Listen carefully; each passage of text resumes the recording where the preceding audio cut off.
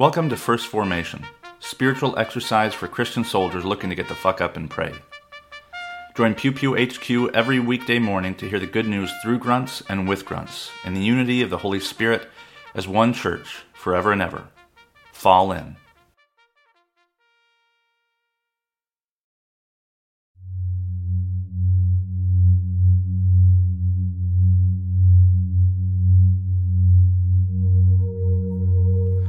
Psalm 35, verses 11 through 28.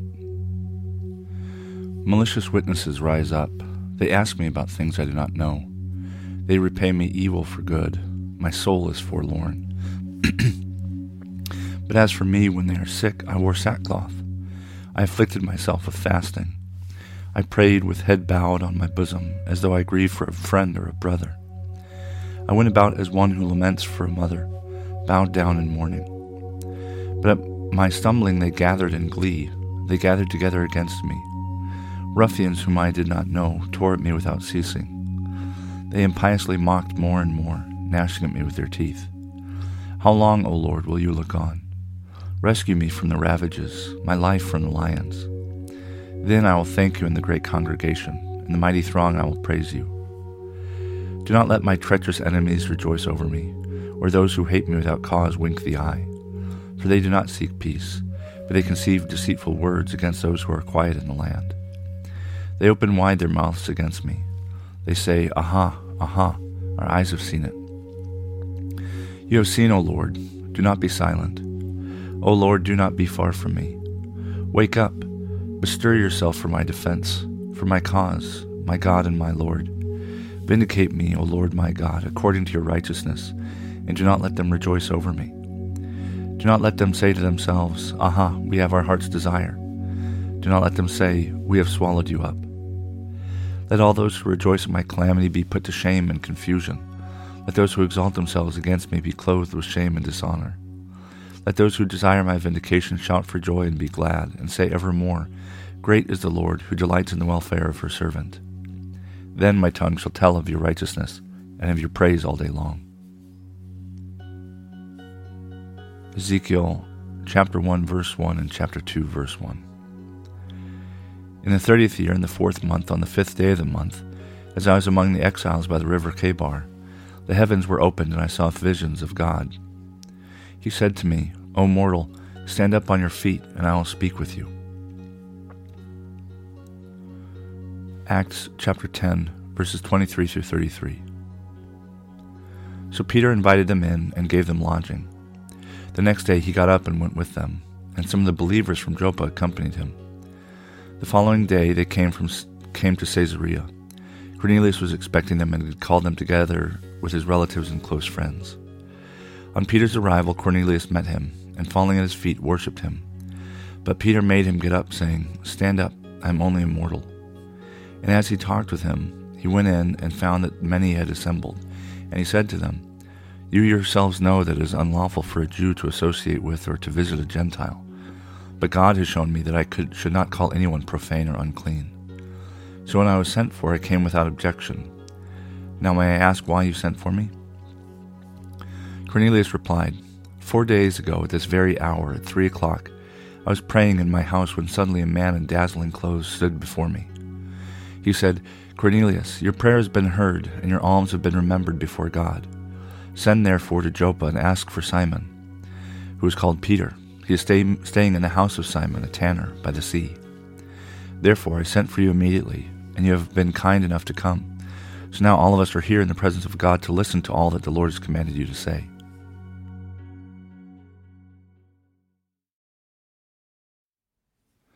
Good morning and welcome to the 8th and final Tuesday after Epiphany, also known as Shrove Tuesday. This is Brother Logan Isaac broadcasting from Walkersville, Maryland.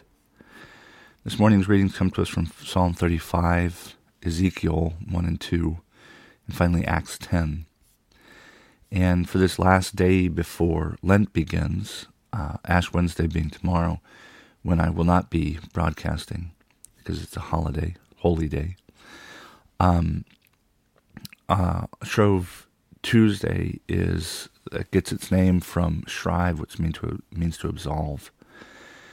And we are entering a Lenten the Lenten season, which is a time of fasting. So it's also known as Fat Tuesday because it's a feast or a gorge before we give up the things that we've decided to give up. But it's also a day where a lot of traditions engage in the sacrament of confession, in observance of Shrive or Shrove, where we get its name. And as far as I can tell, pancakes are just a thing because they're sweet, and maybe because they're flat, and so they appear to be unleavened like communion bread. In this morning's readings, we get a kind of a hint to the liturgical practices of the ancient Israelite tradition before rabbinical Judaism. And if you don't know that it's there, you won't quite, if you don't understand the liturgical traditions, you won't see it. But when Cornelius, the centurion, when he talks with Peter, he says, I was praying at the hour of prayer at 3 o'clock. He says 3 o'clock. Peter will hear the hour of prayer. The hour of prayer is any time between noon and 3 o'clock. And that is when you go and make the afternoon sacrifice. You bring a grain offering or whatever, and you do this every day. And that's also how the priests receive their food to eat.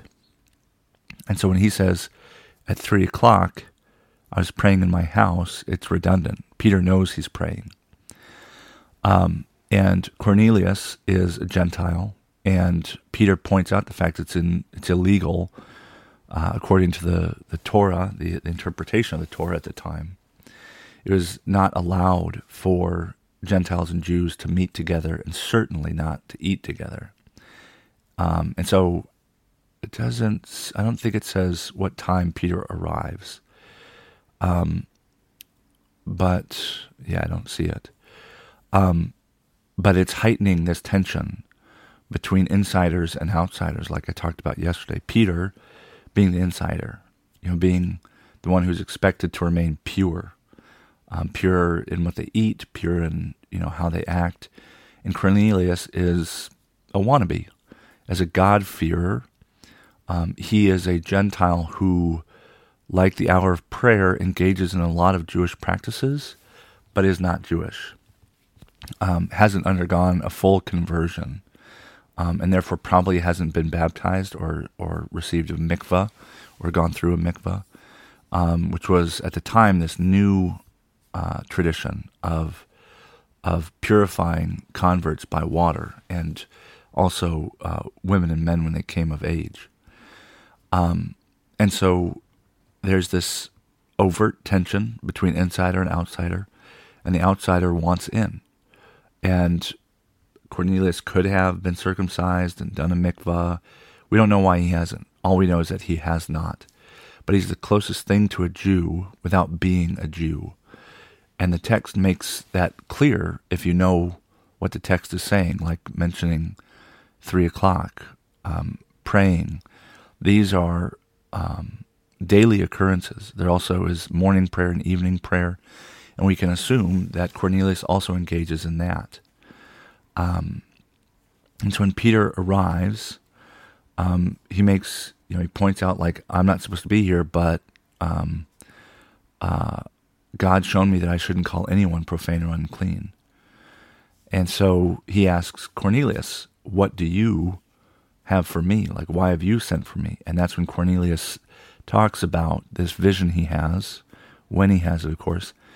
And the dazzling clothes are indicative of an angel, but they're also the way that the priest, the high priest, is described in the Old Testament, whose clothes, white undergarment, and the ephod, the breastpiece with all the gems, they shine, they dazzle, not unlike Moses' face when he comes down from Mount Sinai, which we read on Sunday.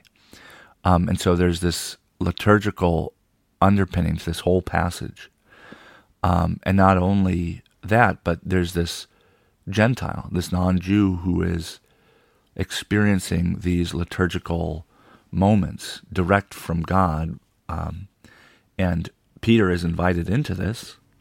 even as an insider, he comes and says, why have you sent for me? I came without objection because God has shown me something, but why am I here? So this outsider who is not just sympathetic, but to a certain extent desires to be on the inside.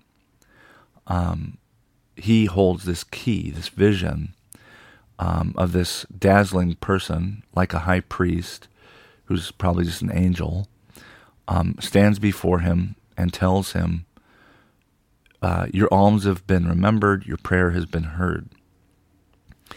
And then he says, I go to Joppa, find Peter, and that's all.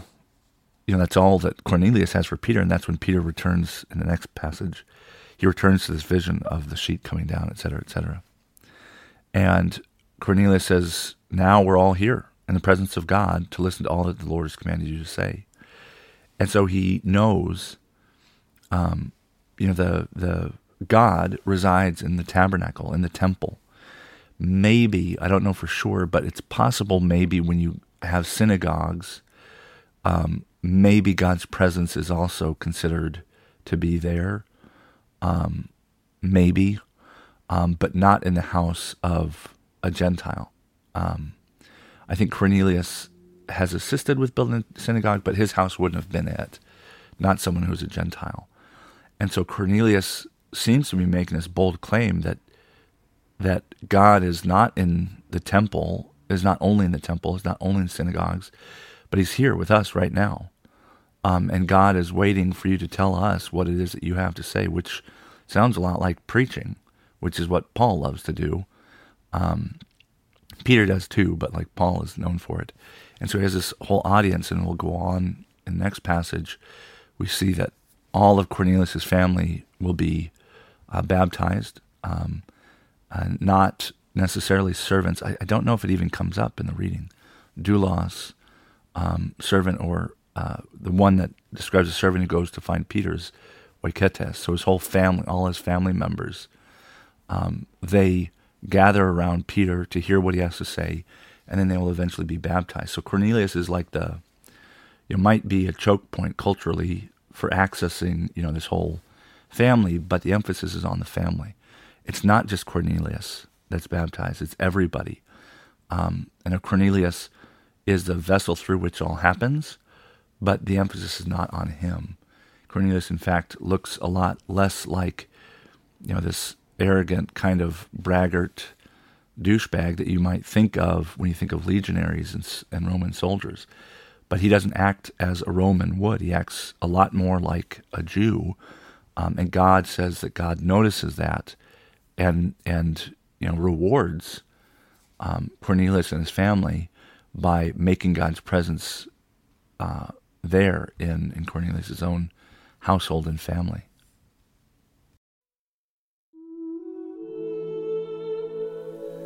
Prayer for those in the armed forces of our country, from the Book of Common Prayer.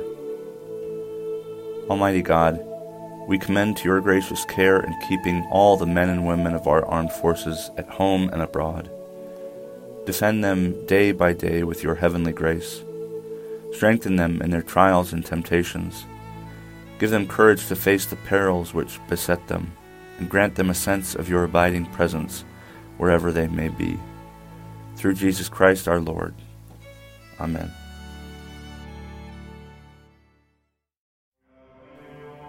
Thank you for falling in to First Formation, where Pew Pew HQ shares morning prayers for the humble, hardy folk caught in the crosshairs of God and country.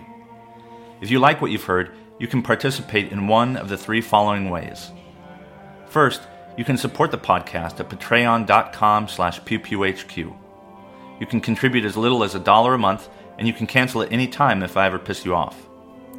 Second, you can become a co-host by recording a lectionary reading for a future episode. Instructions will be provided, and you don't have to be a grunt to collaborate with Pew Pew HQ in this or any way. Finally, you can also record and send prayer requests of a minute or less. Prayers can be included in the episode, read anonymously if you wish, or kept private for me to pray for off-air. So there you have it, 3 ways to participate in First Formation. I hope you'll continue to listen, even if I can't convince you to jump in. This has been Brother Logan Isaac, always faithful, always family. Semper Familia.